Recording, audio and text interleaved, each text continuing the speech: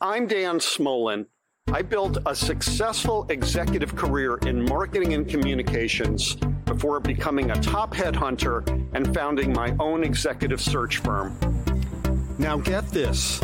Every day, mainstream media runs stories in which old school bosses and thought leaders frame your work and workplace issues in ways that are often divisive and unmeaningful. And that's just crazy.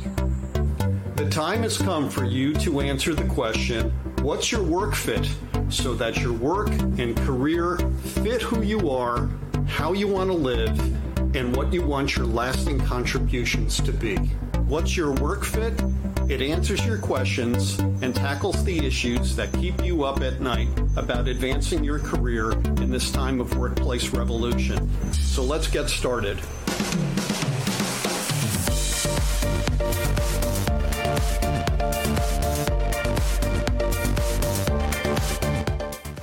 Hey, good day, everyone.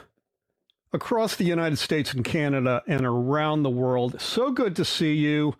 Before we get started, I want to just thank our sponsors, Hudson Davis Companies. I am so honored to have them on board. Wonderful people. And what I really like about them is they are the future of marketing services, as I understand it. Small, agile companies with best of breed services and capabilities. I encourage you to reach out to them at Hudson Davis creative.com or hudsondaviscommunications.com. They have two URLs. So that's me on my soapbox. And one other thing.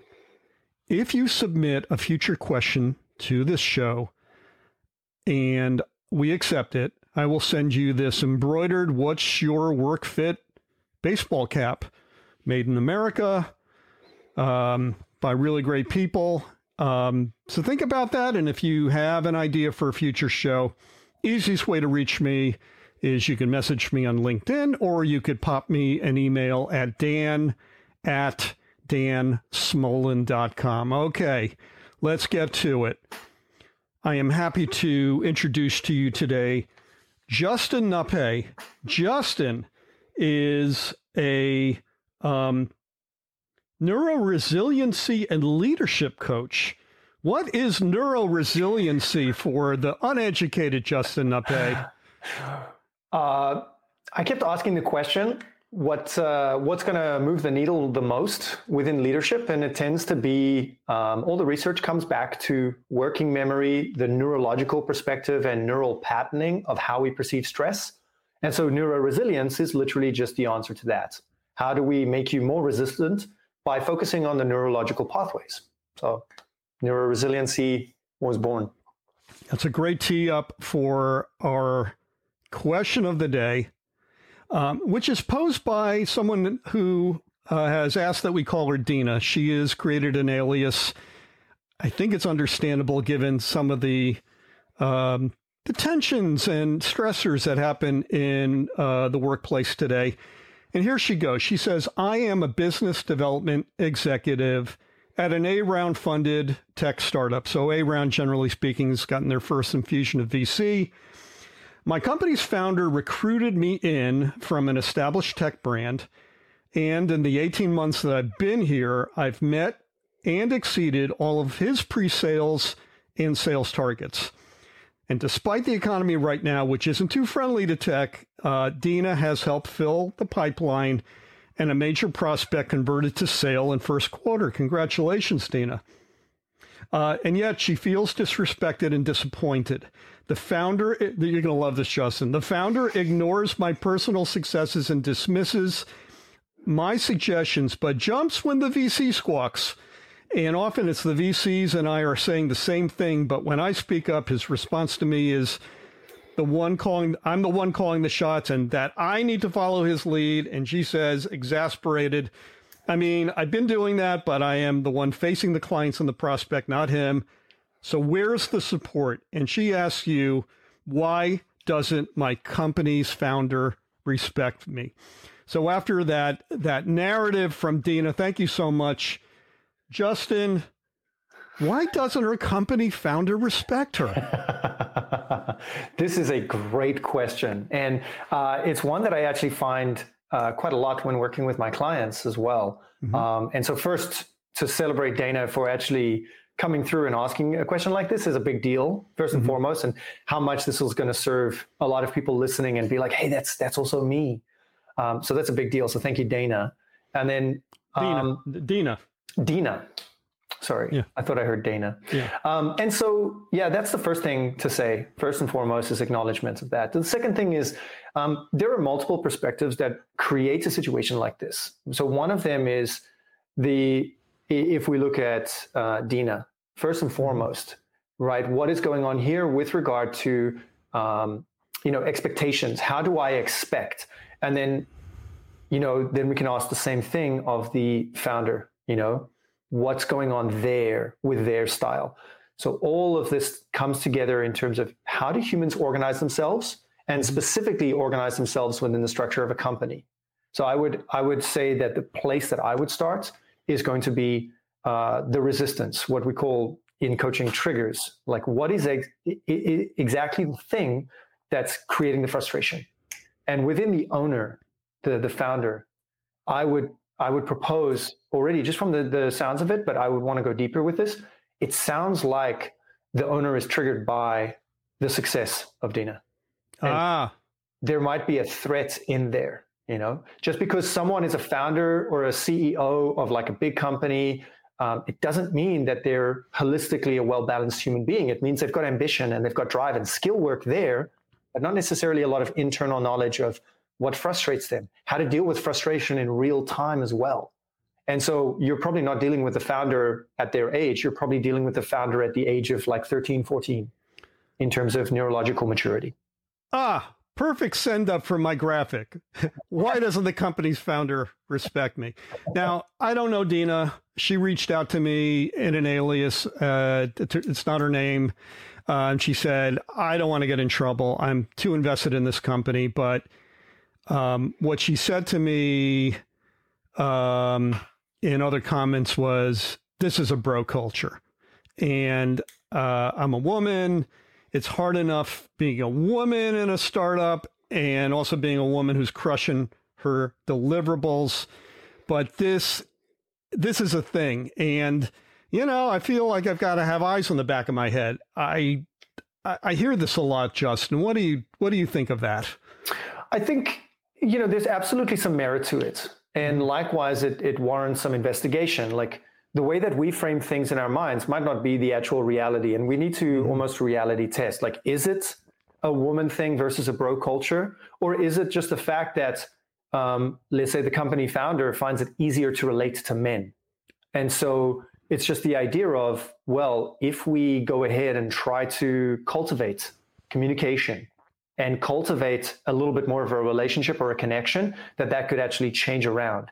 And what could that mean to Dina's internal skill work, the soft skills of developing relationships as well in overcoming those struggles? So, that's a best case scenario of like, okay, cool. It's not what I think it is, but it very well could be. And that's also like a cultural condition thing of men know how to understand other men typically. I'm going to get into the bro culture aspect of it. Go for it. With a caveat, only in the sense that I really don't like the term because I think it creates a cartoon aspect. And you said something quite meaningful to me, and that is men and women can be wired differently. How we relate to others, our threat mechanisms are different. I find that women in startup culture tend to be more ambidextrous, tend to be more multifaceted. And it's because they often work at a disadvantage. So they have more tools in their toolbox to be successful on par with men. Mm-hmm. Would you agree with that? I would actually argue against that and say that women exceed men in terms of a lot of skill work and a lot of education as well. And a lot of the time, men need to deal with a sense of the feelings of vulnerability and being okay with that. Mm-hmm. And so it creates this a threat, essentially, where it's quite threatening to have anyone, not just a woman, but anyone who is, as you say, ambidextrous or very high skilled. And so perhaps that's also something that gets the back up against the wall. It's more of a question on the receiving end of how comfortable are you in your own skin? And that's usually what pushes leaders as well, is they feel undervalued or undermined, or that they have to make a show of their strength. Right. And so I would put this more on leadership in any sense, that it's connected together with how comfortable are they within their own skin. I want to tee up another frame of this, and it's one I think a lot of our viewers will relate to, and that's the Elizabeth Holmes Theranos model, which is this a unicorn? Is this person a genius? Do they walk on water? Absolutely. I think a lot of people are familiar with the story, especially given the fact that it had some theatrical release in a TV show, I think on Hulu earlier this year. And people got to see how this thing completely took on a life of its own. There's a certain element of disrespect in a company like this with a charismatic, almost messianic leader. Mm-hmm. What happens in these kinds of cultures that causes people who have signed on to work, especially in the early stages, gets them full of suffering and misunderstanding?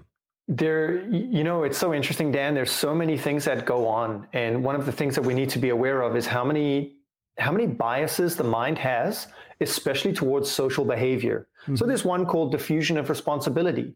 If you're in a room and you smell smoke, straight away, if you're alone, you're going to stand up, you're going to go and investigate, you're going to do something. If there are 3 people in the room, you won't do that. Your behavior will be delayed because you'll be looking at the others to see who's going to take charge, who's going to take the lead, who's going to start the first action. So diffusion of responsibility is a huge social bias as well that we need to be aware of. Mm-hmm. And so in companies like this, you see that a lot where you're like, well, are we going in the right? Well, I'm sure we must be because someone else is going to take charge. Someone else is going to.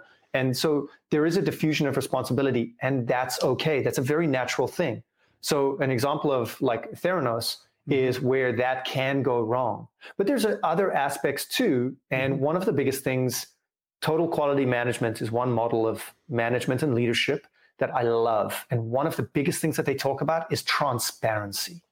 Having transparency within a company, having the safety within a company to be able to challenge people and say, I don't agree, and state your case without people getting invested in egos or in the fights or whatever's got to be said. And when you've got someone who's incredibly charismatic, usually they will not allow you to challenge. Or number 2 is they'll convince you without evidence that what they're doing is right. And it's very convincing. And that social pressure to accept that, especially if you're in groups and you can see other people accepting it, is incredible. There was great work done on like social biases called the standing ovation model, which says that any show can get a standing ovation, provided a couple of things are there. Number 1 is that if you don't like the show particularly, it was okay, but everyone around you is standing up, you're more likely to stand up and give it a standing ovation as well, right? Because there's this herd mentality that's pulling you up. And it's only if you absolutely negatively review this show, like you hate it, that you want your opinion to be known, that you object to this, that you would sit down. And it's basically a show needs to be like a 4 out of 10 or lower for you to hit that. So the fact that you don't actively object, but you see people around you standing up, you're likely to stand up as well and give it a standing ovation. And for them to do that, they need to position, I think it's 5% of the total audience in certain places to be able to pull a standing ovation out of everyone in that audience. Wow. Only 5%. It's something like that. Yeah, it's like, I'm not too sure about the exact numbers, but just to examine that point of how easily swayed we are socially, and socially speaking to charisma as well, that there only needs to be a small number of people that absolutely buy into this for us to then go along, because we're like, well, everybody's doing this. And so let me check my reality against everyone. Well, there's got to be something here. So it's a bias, unfortunately, that we need to kind of work around and investigate and explore. How are we making assumptions right now? What could we do so that we don't necessarily make mistakes? So I think in pre-interview, I told you I spent 20 years as a headhunter. I was a recruiter, national recruiter, worked on big projects, a lot of senior level folk, but also a lot of individual contributors. And there was one year where many years ago, it was startup year. Almost every placement I made was in startup land. And it was off to the races. And for a lot of our recruits, it was that 5% are standing and we're all clapping now. But there was also a hurry up element, a fear of missing out, a FOMO element as well. What do you mean you're going to go to that other company? Don't you want to be for a startup? You're going to be on the ground floor, blah, blah, blah, blah, blah, is what the client would say to the people we sent over. And another thing that often happened in that framing, Justin, was something I call one big family. We are one big family. Okay, here's the joke. If I think most of the world is watching Succession right now. This is not a family you want to be a part of necessarily. But the one big family thing should really be a red flag, because that often tells the person who's looking at the job, don't consider what that means, and don't be skeptical. You know, again, the fear of missing out element. We're one big family. We'll take care of you. And let's talk about that. Is there a temptation among leaders to sort of sweet talk high flying talent they want to bring in with that kind of thing?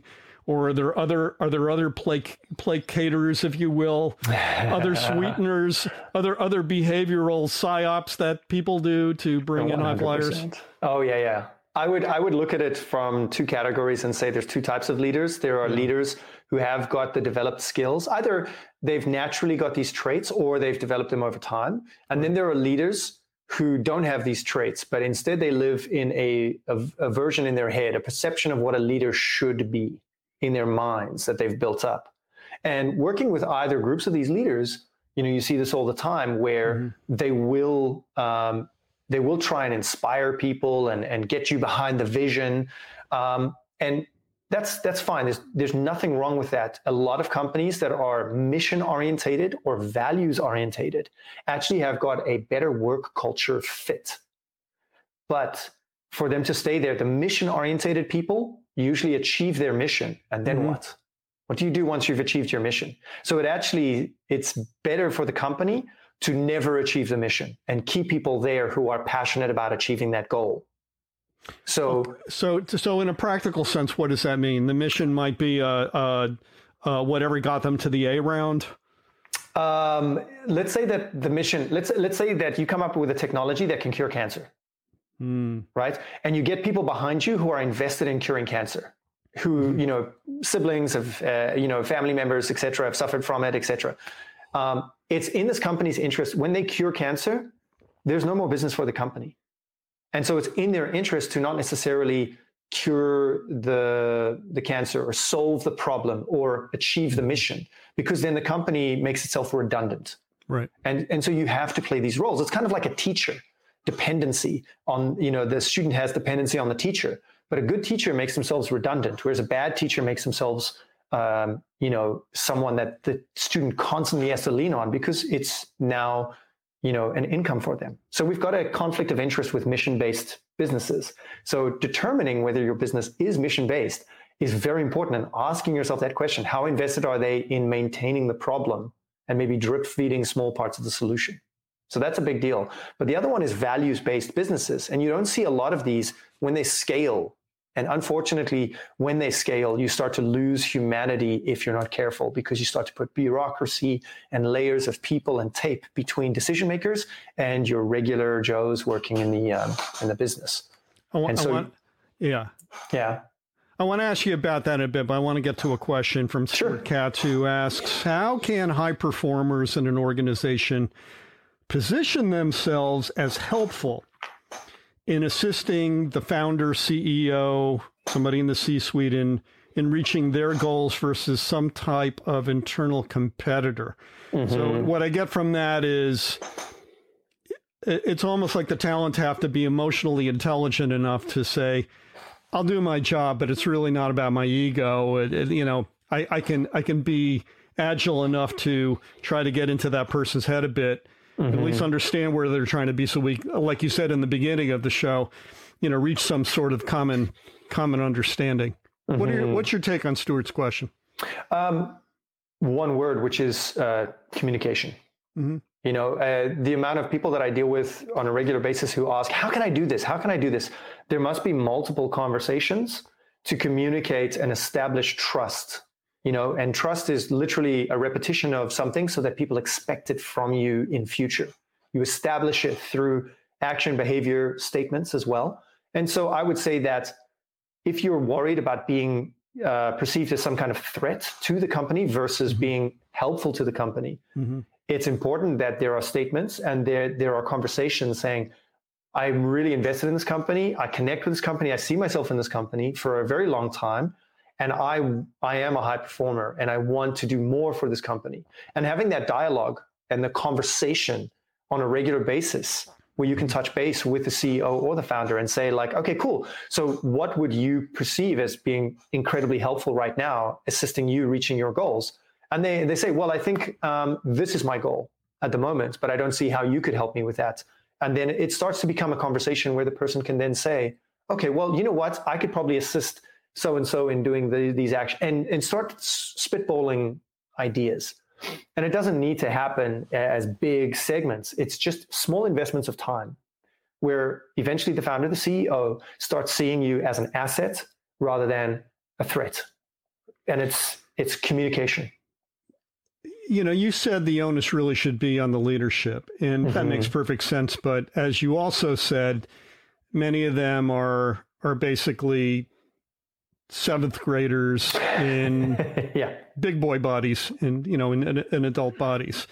My wife teaches seventh graders. That is a scary proposition. They are very impulse driven. Mm-hmm. So Dina cared enough to tee up this question to me a few months back, and I want to help her out.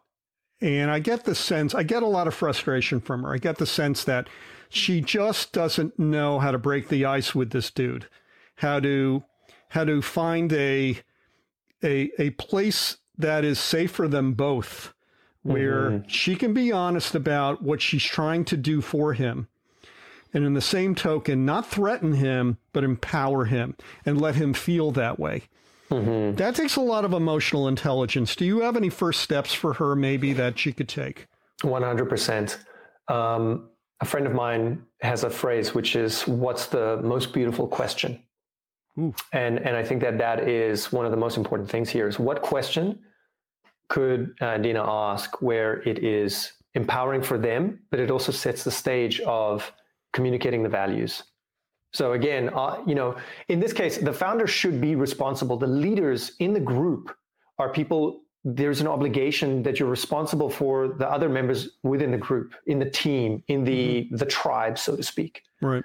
But if the leader is just someone who naturally they're ambitious or they like influence or whatever the case may be, and they are a seventh grader, basically in control of a lot of lives and money and that kind of thing, the onus is on, the individual.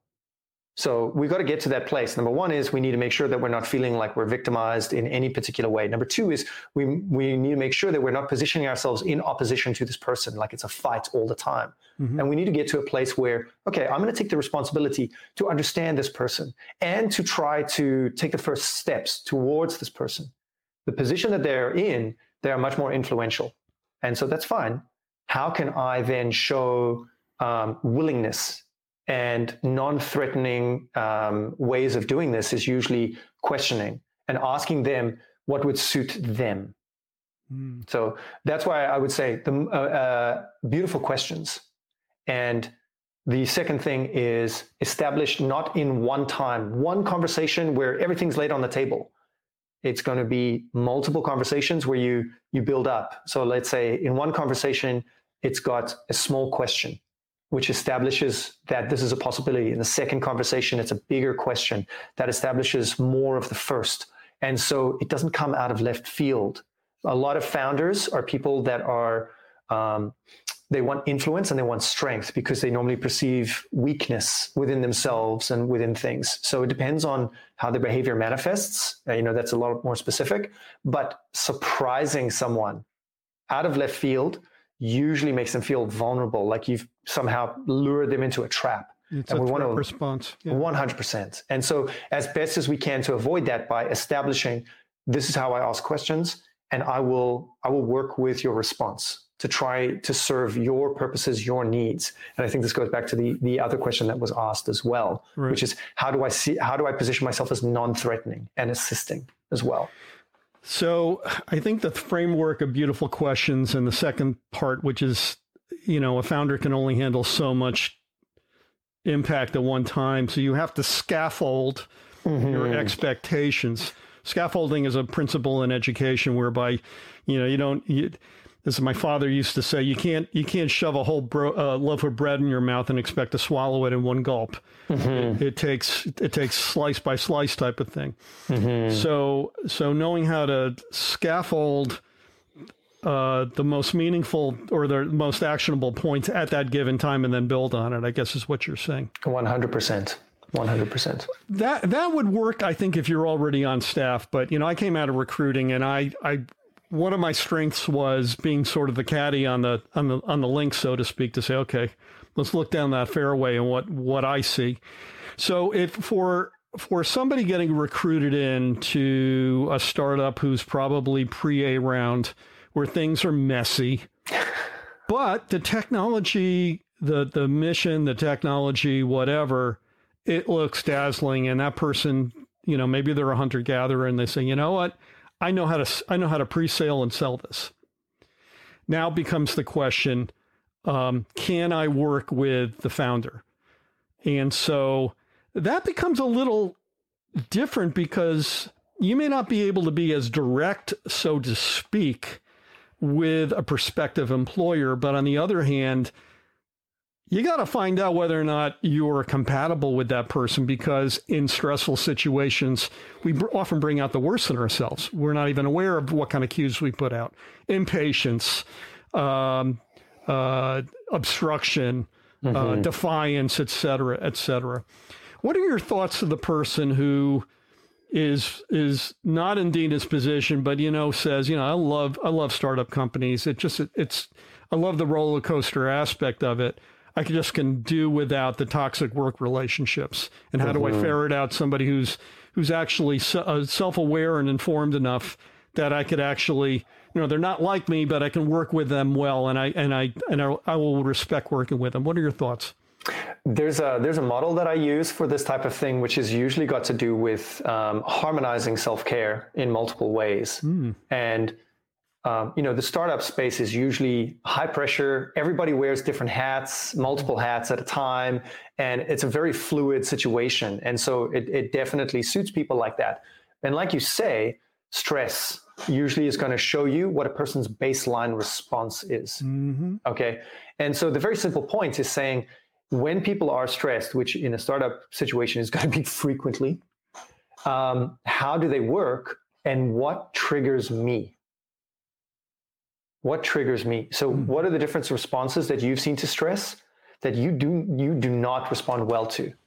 So one of them is when people tell me what to do, I am such an anti-conformist. I will go against them. And it's taken me 20 years to kind of temper this urge, this stress response where, because I was pushed around so much when I was younger that now like training martial arts and doing all this was just a way for me to feel powerful, to push back against them. And now recognizing that, like, don't worry, someone pushing me around is not about me, it's about them.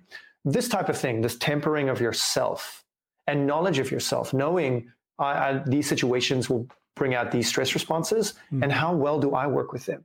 So a good way to test this out is to ask people what their self-care looks like. Like, what do you do to relax? How frequently do you relax? Or what do you do, to calm down the stress as a team? So it's usually within startups, it's about relieving pressure. What does the team do to release pressure? What does the leader do to release pressure? Do you have to add a situational dynamic on top of that for the question? Because I guess my fear would be that question might sound a little woo-woo. Do you have to say, so founder, I know most founders are really hyper-focused on getting the market at the same time the CFO is yelling in their ear about burn rate. And, and now ripped from the headlines, people are now worried about their banking relationships. So money's a factor. They may not be able to hire when they want to, or when they do, they may bring somebody on board and say, you know what, your job changed. Mm-hmm. Mm-hmm. So how do you tee up I must understand your head first before I accept your job in a way that is most relevant to their day-to-day existence? And when I mean there, I mean the founder. Mm-hmm. I think the simple question is, or to get to a most beautiful question, it's really asking them, what do they value and what do they prioritize? Mm-hmm. And you could get there through multiple questions by asking them, what does lunchtime look like? Do people eat at their desks, or, what does it look like? That's interesting. And you could get a lot of insight from questions that don't seem to be very inquisitive or very much like, trying to get to the truth of something. It could be as simple as like, well, how often do we work on weekends? Mm-hmm. And the response to that could be like, oh, no, we don't. We will ask for one weekend a month. But, in reality, you might also get something like, well, no, we think that weekends are very important for people to have. If we do ask you to come in, we will do this as well. And you can see that there's a hesitation for people to call you in, which shows you their value of respecting privacy and private time as well. Yeah, so that would be a red flag for a lot of people. Right. Especially given the fact that one of the things they may be asked to do is hybridize their workplace and allow people to work from wherever they want to, from time to time or all the time. Although I think probably in a startup culture that gets very difficult. I think probably the zeitgeist is it's really better to have all the creators in the room together. Mm-hmm. Yeah, I mean, this speaks to as well people's work preferences, like mm-hmm. heads down time and alone time. Do you actually work better by yourself doing the hard, gritty work in the afternoons, in the mornings, or in the evenings when there's no one in the office? Mm-hmm. And what are the demands of the startup as well? And so knowing your work preferences and the ratio of teamwork to heads down work that you can do as well. So it always comes back down to knowledge of yourself. Mm-hmm. And do you know your own preferences to determine your work fit? Do you know how many times a week do you really want to go into the office? For me, hell looks like me going to the same place every day, 5 days a week for the rest of my life. Literally not shifting location or not dealing with challenges that test me and test my mettle. That's something that I can determine in multiple careers, but there's a lot of careers that going into the same office every day is a requirement, and that would absolutely kill me. So if your listeners want, to dive into this, there's a great book called What Color is My Parachute? Ah, the classic.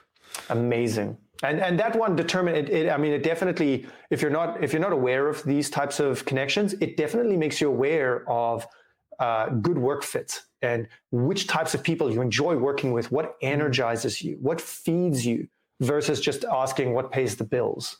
And I think it's worth asking the question of, are you in a place where you just need a job, or are you in a place where you can start to specialize and find a job that's really fulfilling as well? Yeah. Yeah. Well, and therein, I think the question that I would imagine a lot of people are going to ask about situations is, to try to find out, is this founder going to be the type of person who will slowly start micromanaging me and calling me on the weekends when I'm at my kid's baseball game, mm-hmm. or a family event, mm-hmm. or something, going out to dinner with my spouse and the phone rings and right. You feel compelled to take it. And I know a lot of people want to avoid that. And oftentimes, as you said, why are you taking this job? Because you need the cash flow? or because you want the opportunity. And that's something that we all have to figure out before we even get on the phone or the Zoom or face-to-face with that founder. 100%. I think, there's, I did a lot of coaching with this one leader inside healthcare. And the compulsion to answer every question as a leader, she was getting messaged at 11 o'clock at night and sitting there in bed, texting back this person, messaging them. Why would you establish this routine as well? Now, it's a little bit more like compelling the other way around. If your boss is texting you at 11 o'clock at night, you might feel more of a compulsion to answer. However, establishing a pattern of, I don't answer my phone here, and that's okay.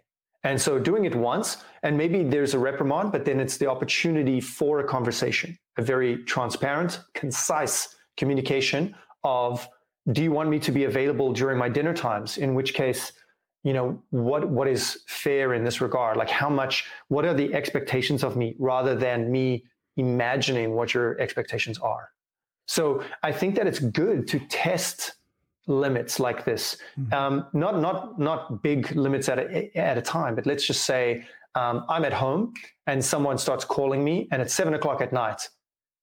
I leave it, I let it go to voicemail, I check it, make sure it's not an emergency, but then I don't respond until the next morning. And if there's a question around it, just be like, well, I was at home. What are the expectations about me answering things at home? What are I was busy. Because a lot of people, they don't actually have, let's say, serious dedications outside work. They work, they come home, they rest, they work, they come home, especially in startups. You don't necessarily find people who are dedicated family members, those kind of jobs. Those kind of people aren't attracted to, the turmoil of startups. That's right.